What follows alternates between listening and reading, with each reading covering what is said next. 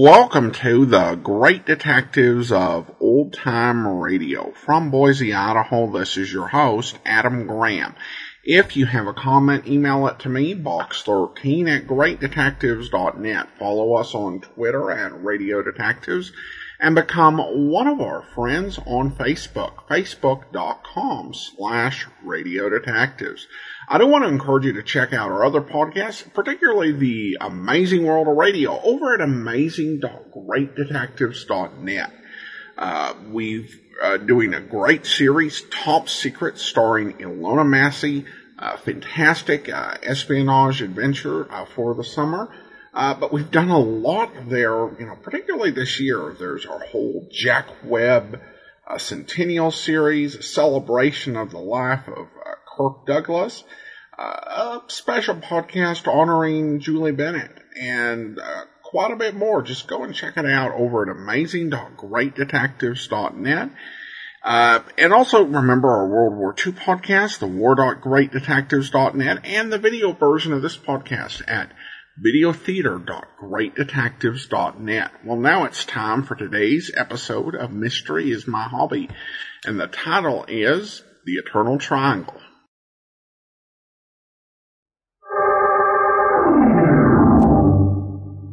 Mystery is my hobby.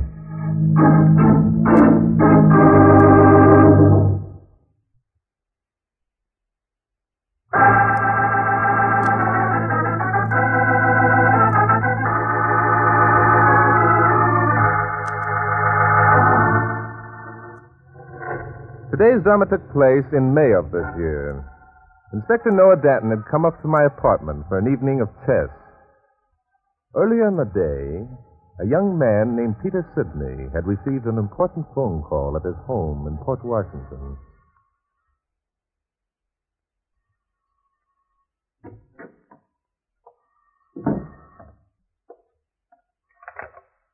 Hello? Yes, this is Peter Sidney. Who? Oh, the State Planning Board. Yes, of course. What? You have? Why, that's fine. $1.5 million. Just a minute until I make a note of those figures. All right. $1.5 million. Yes. For 520 acres of my land bordering on the Snake River in the upper Ammonoosuc Valley region to be used as a dam site. Splendid. Is that agreeable to me? Oh, I should say it is. Very agreeable. Yes. Well, goodbye. Gosh, what a break. $1.5 million. Now Anita will be... Oh, Anita, come in. I was just going... I want to talk to you, Peter. It's quite important. Oh, and I want to talk to you, honey. Listen, the state... Please, Peter. What I have to say can't wait. I'm afraid to let it wait. Afraid? Afraid I'll change my mind. Afraid my courage will fail. It's about our quarrel last night, Peter. I thought it all over. The things we said were Oh, is that all? Oh, forget it, darling. Look, Peter, please. I've decided our marriage was a mistake. Oh? Oh, you have?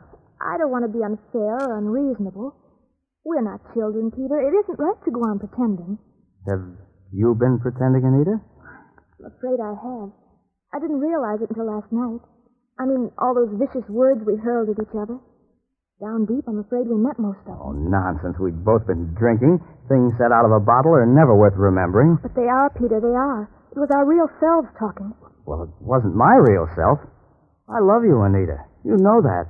I've tried to give you everything I promised, everything any woman could possibly want. That's what I'm trying to say, Peter. Don't you understand? No, Anita. I'm sorry. I don't understand. Oh, Peter, please, let's not be difficult with each other. You promised me so much, and I believed you. Oh, you've kept none of those promises. Could that be the reason you stopped loving me?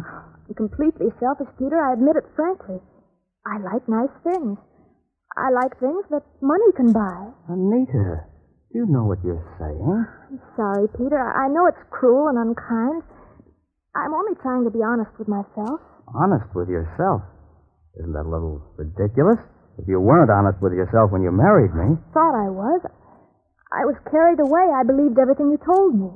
So, it was money you wanted. Oh, don't make it sound so wicked, Peter. Am I so different from other women? I'm young and beautiful and desirable. I don't want to become a drudge. Well, you misrepresented things to me. Yes. Yes, perhaps I did. Perhaps I had too much faith in myself. Perhaps my hopes were too great. I did believe I could keep those promises. You know I did. Yes, I know you did. I was willing to wait to give you a chance, Oh, but... don't say it, Anita. It isn't too late. Listen to me. My land in the Amanusic... How long did you think you could fool me with such a fantastic tale? I hate to have to tell you this, Peter. You probably think me rotten to have done it behind your back, but I investigated that mythical property of yours. You what? Yes. I found that it was worthless scrubland, owned jointly by your sister and yourself, valued at less than $1 an acre. You did that? Yes, I did. I wanted to give you every chance of being worthy of being my husband. Worthy. Being your husband. So, that's the criterion. That's the deciding factor. That's what caused you to reach your decision? If you want to put it in such a cold-blooded way, yes. If I want to put it in such a cold-blooded way, that's good. That's rich. Stop putting on an act, Peter. There's no need to have a scene. Cold-blooded, she says. Me. Tell me, my dear. Just one thing. Who's the other man? Other men? Certainly there must be another man. You're not going to walk out on me unless you've got something better to go to. Not little Anita. She's too smart for that. Oh, I see. You do insist on being obnoxious, don't you, Peter? Yes, I'm obnoxious. Who's the boyfriend? Nick Wilbur. Nick Wilbur? Yes, Nick and I are... Peter. Peter, what's the matter? Nothing. I'm all right. Give me a drink. Oh, here. This whiskey will help. Peter, are you all right? Yeah, that's better. For a minute, I thought I was a goner. With your heart again. Are you all right now? Shall I call a doctor? No. I'm okay. So, you weren't satisfied just to run out on me, Anita? You had to take my best friend with you. Oh, Peter, for heaven's sake, you're making me sound like a wanton woman. You are. I knew you'd act like this. I told Nick you would. He said you were adult, that you'd understand. So, old Nick said I'd understand, did he? Of course he did. He wanted to come here with me this afternoon to talk it over with me. Oh, that was decent of him. But he is coming over tonight for dinner, isn't he? Yes, we hoped we could make the final arrangements then. Good. I'll be very glad to see my old pal, Nick. Yes, very glad. Peter, what in the world are you doing with that gun? Huh? Oh, the gun. Fill my glass again, will you, Nita? You don't think I'd do anything so melodramatic as to shoot you? Oh, not me, honey.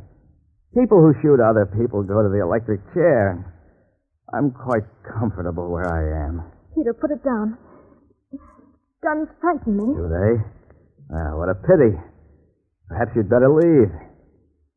Yes, I think you'd better leave me alone, Anita, if guns frighten you.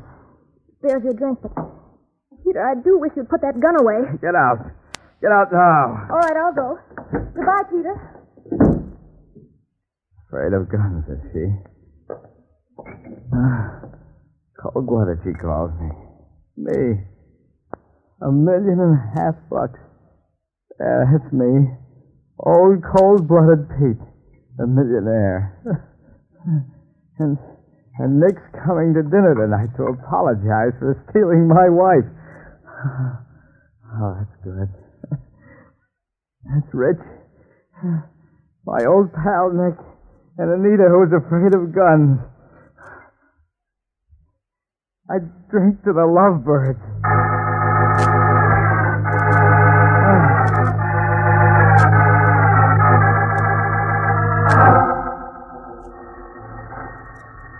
Sit still, Inspector. I'll answer it. Oh, sure. Just when I'm about to put you in a checkmate, the telephone rings. Yes, Drake speaking. What? Who's calling, please? I see. You want to report a murder. I knew it. Just when we get settled down for a nice, quiet evening of chess. Be quiet, Inspector. What makes you think it's a murder? I see. But there's no proof that... $1.5 million. Yes, certainly. That's an admirable motive for murder. I've never heard of any better. Yes, I do, but since you won't tell me your name, how do I know... I see. In tomorrow morning's mail. All right. We'll take the case. We'll take the case, he says. Why the Yes, heck? within an hour. Goodbye. Is your car outside, Inspector? Sure, but... Fine, let's get started. We're going to investigate a murder. Now, wait a minute, Bart. How do you know? I don't, Inspector. In fact, my informant, who refuses to give his name, says that when we arrive on the scene, we'll be told that Mr. Sidney died from natural causes. Is that a fact? But upon investigation, we will discover he died of unnatural causes. Well, was this informant of yours a man or a woman? I strongly suspect that it was a woman trying to disguise her voice to sound like a man. Sounds screwy. Did he or she tell you who was responsible for these unnatural causes taking place? No, but he or she is willing to pay us for finding out. Inspector, get your hat.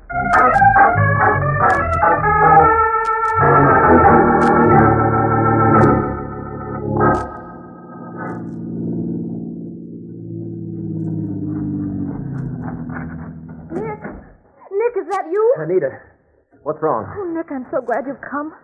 What's the matter, honey? What's happened? Peter, Nick. He's locked himself in his study. He's been there since this afternoon. He won't speak to me. I can see him through the window, but when I call, he won't answer. Did you tell him about us? Yes, this afternoon. First, I thought he was going to be decent about it, and then he took a gun from his desk. Gun? Peter? I can't imagine Peter with a gun. What did he do, threaten you? No, I told him to put it away, that I was afraid of guns. He just laughed, a sort of wild, maniacal laugh, and told me to get out. Well, in a way, I can't blame him. Telling him that you wanted a divorce to marry me must have been quite a shock. I'm not so sure that it was. Sometimes I think he was almost glad. There was something strange about his attitude, Nick. It wasn't like Peter at all. Did he know that I was coming to dinner tonight? And why? Yes, I told him. Good. Let's go up to the house. I think I can explain things so he'll understand. We've been friends a long time. Let's go around this way. We can see Peter sitting at his desk through the window. Yes, poor old Pete. He's always been such a mousy little character. Hard to imagine him objecting to anything. Oh, he's weak. I don't know why I ever married him. Here, look. You can see him at the desk in his study on the second floor. Yeah. He has the reading lamp arranged as though he might be working. Peter? Peter? Funny, he doesn't answer. Oh, he's just being stubborn like a spoiled child. Is there any other way of getting into the study other than the door from the hall? No, and he's locked the door on the inside. I don't imagine we'll have much trouble unlocking it. Any key to the other rooms in the house will probably fit. Oh, why should we bother? If he wants to sulk, let him. I think we ought to settle this now. After all, Peter's still your husband. Come along.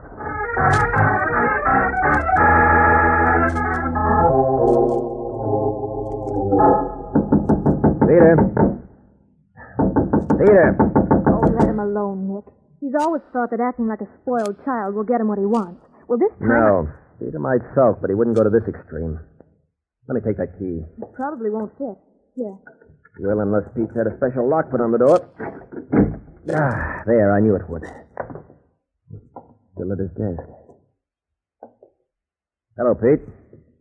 Nick, he didn't even look up. Oh, Nick, don't touch him.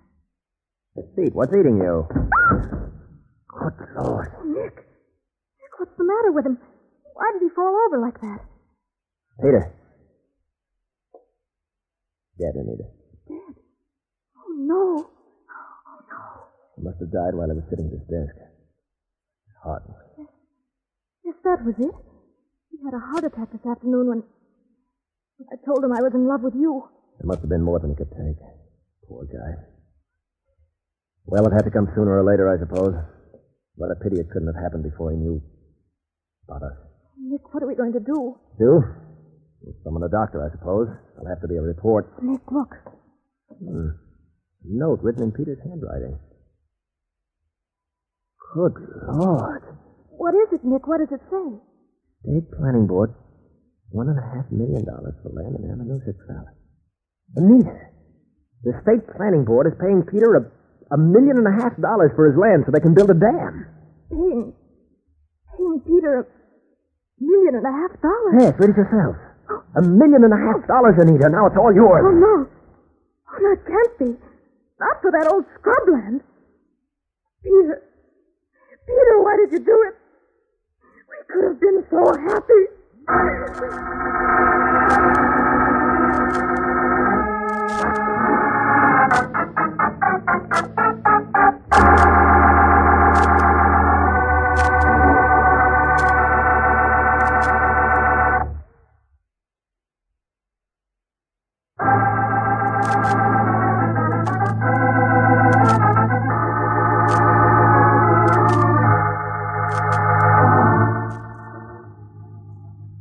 And you believe your husband died of natural causes, Mrs. Sidney?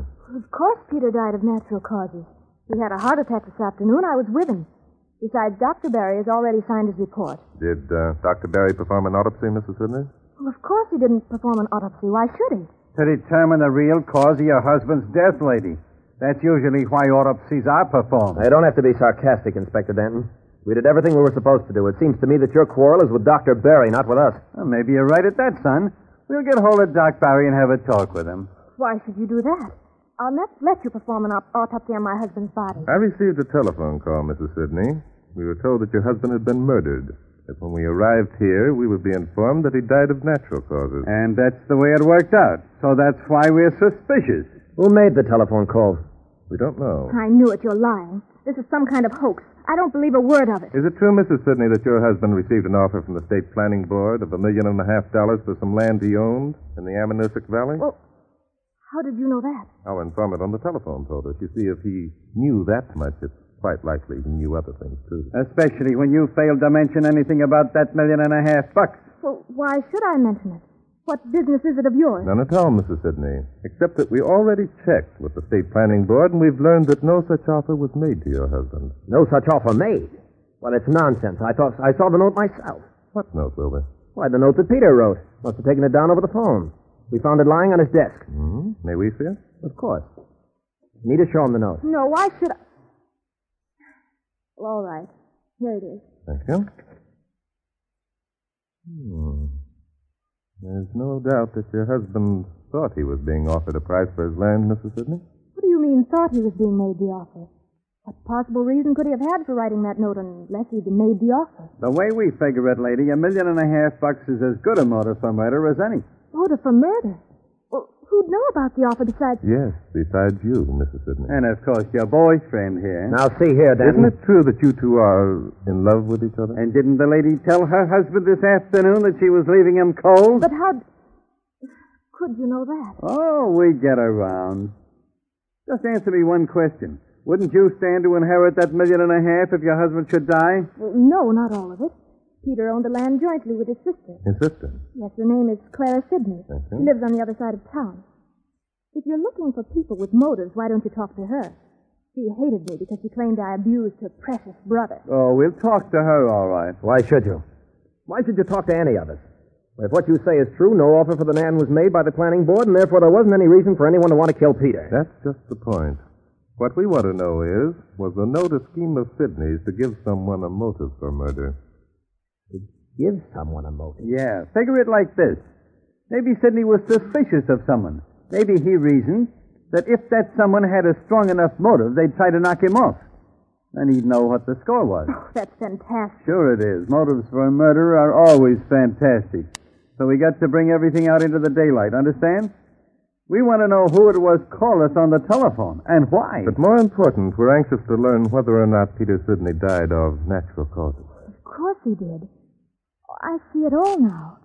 This afternoon I told him that I felt our marriage was a failure, and I was going to divorce him to marry Nick.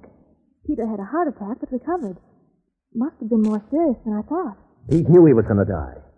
He wrote that note to gain revenge on Anita. He wanted her to think he was rich. And then he just sat there and waited to die, eh? Nope, we can't buy that. It doesn't add up. Oh, I'll answer. If you don't mind, Mrs. Sidney, I'll take it. Yes? Oh, yes, Dr. Barry. Uh-huh. I see. What? Are you sure? That's conclusive, then. All right. Thank you very much, Doctor. What did he say, Mr. Drake? Dr. Barry's analysis proves, Mrs. Sidney, that your husband died of a dose of cyanide poisoning.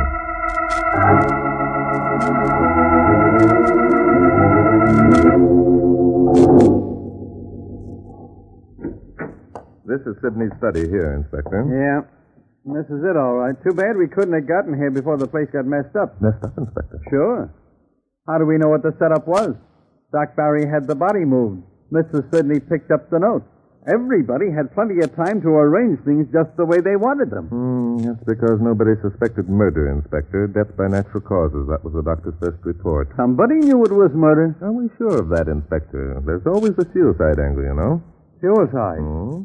Then who was it who called you on the telephone? And why did whoever it was say it was murder? And how did he or she know about the $1.5 million? Yes, that's what we're out here to find out, isn't it? Yeah. Let's see now.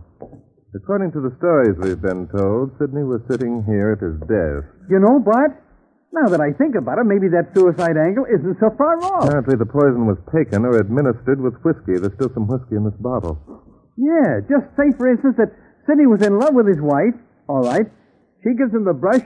He decides to kill himself, and he does. According to Mrs. Sidney and Nick Wilbur, the reading lamp was arranged so that the light came over Sidney's right shoulder. That would indicate he was left-handed. Yes, sir, that's the way it happened. I'll bet 2 bits that telephone call was a gag. People who are right-handed usually arrange the lamp so that the light comes over their left shoulder. Well, Inspector, that's odd. Coincidence. That's what it was, coincidence. The sister called up, disguised her voice, and told Sidney that the planning board was buying the land. She knew that Anita and Wilbur were pulling a fast one. Hey, Bart, what are you doing over that window? It occurred to me as odd, Inspector, that Sidney would sit there at his desk with the light burning and not pull down the shades. Most people don't like to be peered in at. However, I found the answer. Okay, what's the answer? The shade's stuck. Huh. Well, there's no use looking around anymore. I got it all figured out. Suicide. Suicide, Inspector. Sure. Didn't you hear me figuring out why it was suicide? No. Is that what you were doing all that time? Let me think a minute, Inspector. There's a false note here somewhere. Let me think, he says. Look, Bart. I told you you didn't have to think anymore. It was suicide. That telephone call came from the guy's sister. Suicide. Here, hand me that phone, will you, Inspector? Huh? Quick. I think, yes, I'm almost sure. Here's the phone. Now what's happened? Who are you calling? Dr. Barry, Inspector. Barry. Does he figure in this? Say. Hello. Dr. Barry, this is Barton Drake calling. Yes, that's right. I've one or two more questions I wanted to ask you. First, what time was it when you received your call from Mrs. Sidney? I see. And you came over immediately. Uh-huh. And when you performed the autopsy, how long would you say Sidney had been dead? 7 hours. I see. And you're sure it was cyanide poisoning? All right, fine. Thank you very much, Doctor. Goodbye. Well? Inspector, I think you're right. It was Sidney's sister, Claire, who called him on that $1.5 million deal. Sure. Just like I said. Suicide. Coincidence. Coincidence, Inspector, but not suicide. If you'll come with me, I'll prove it to you.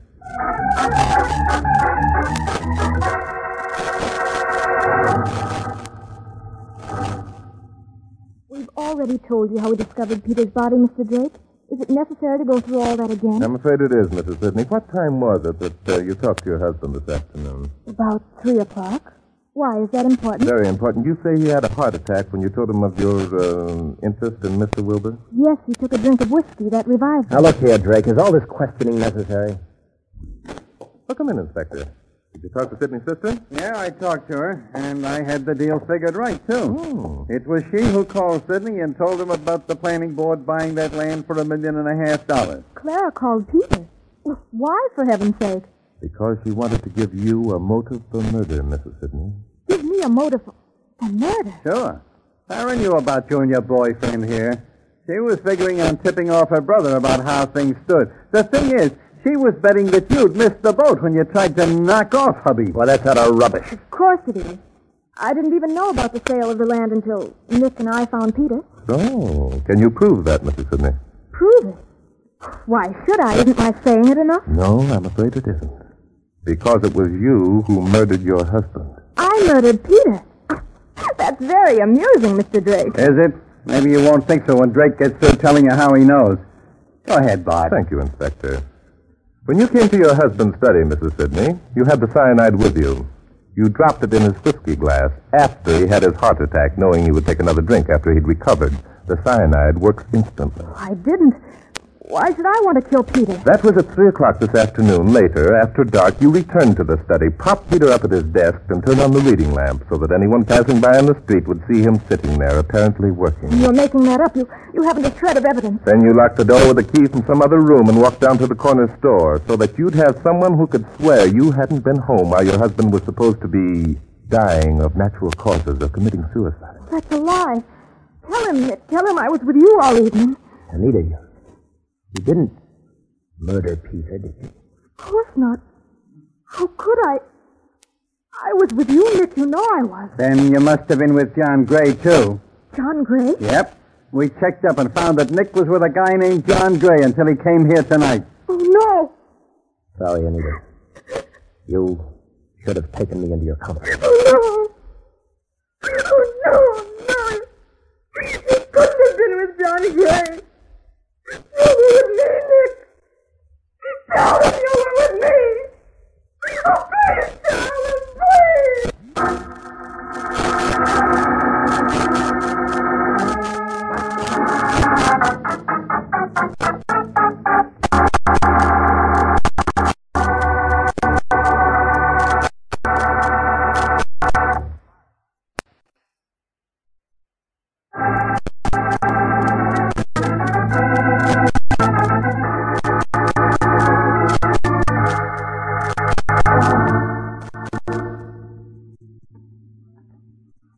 All right, Inspector. You were going to place me in checkmate when the phone call came. Go ahead and move. Was I? Mm-hmm. That's funny. What piece do you suppose I want to move? I haven't the faintest idea, Inspector. Neither have I. Yes, Inspector. Have I got to ask? Ask? Ask what? Oh, doggone it, you know what? Now quit being so hard to get along with. All right, Inspector. It was the light. The light? Yes, the reading light in Sydney's study. You see, Mrs. Sidney said she hadn't seen her husband since 3 o'clock in the afternoon. Well? Well, Dr. Berry said he arrived at the Berry home at 9 o'clock in the evening. He performed his autopsy at 10:30 o'clock and found that Sidney had been dead for 7 hours. Say. That's it, Inspector.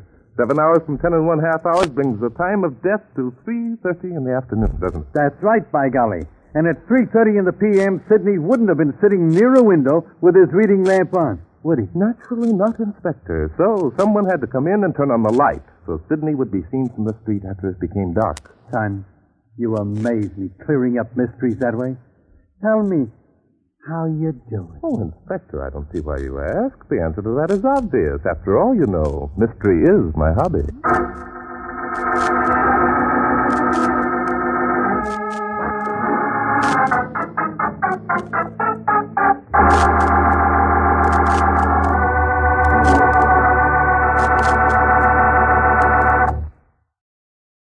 Welcome back. Well, we've had some cold-blooded characters, but I have to say Anita is a piece of work.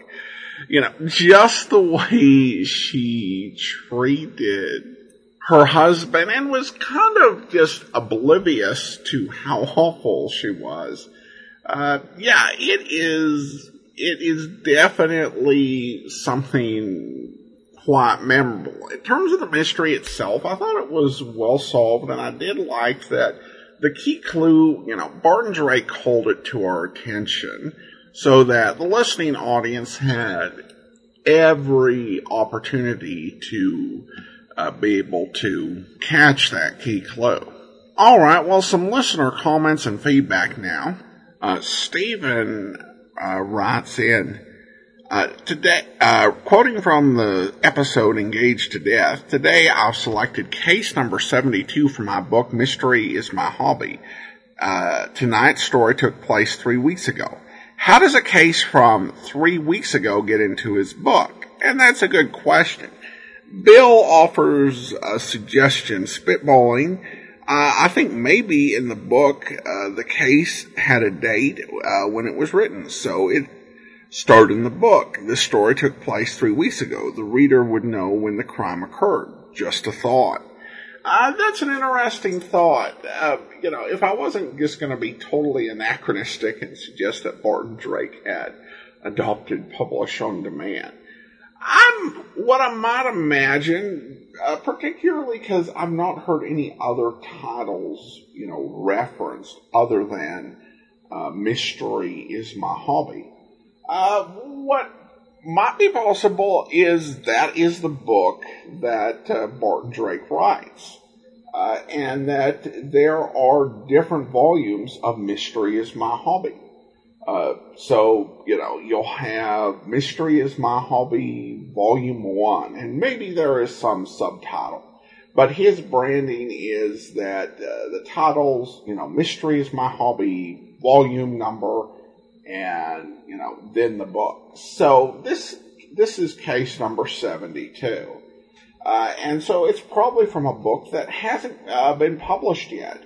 He's written it down. He is teasing readers, saying, this is going to be in the new book. In one of them, this will be case number 72 when this actually gets published.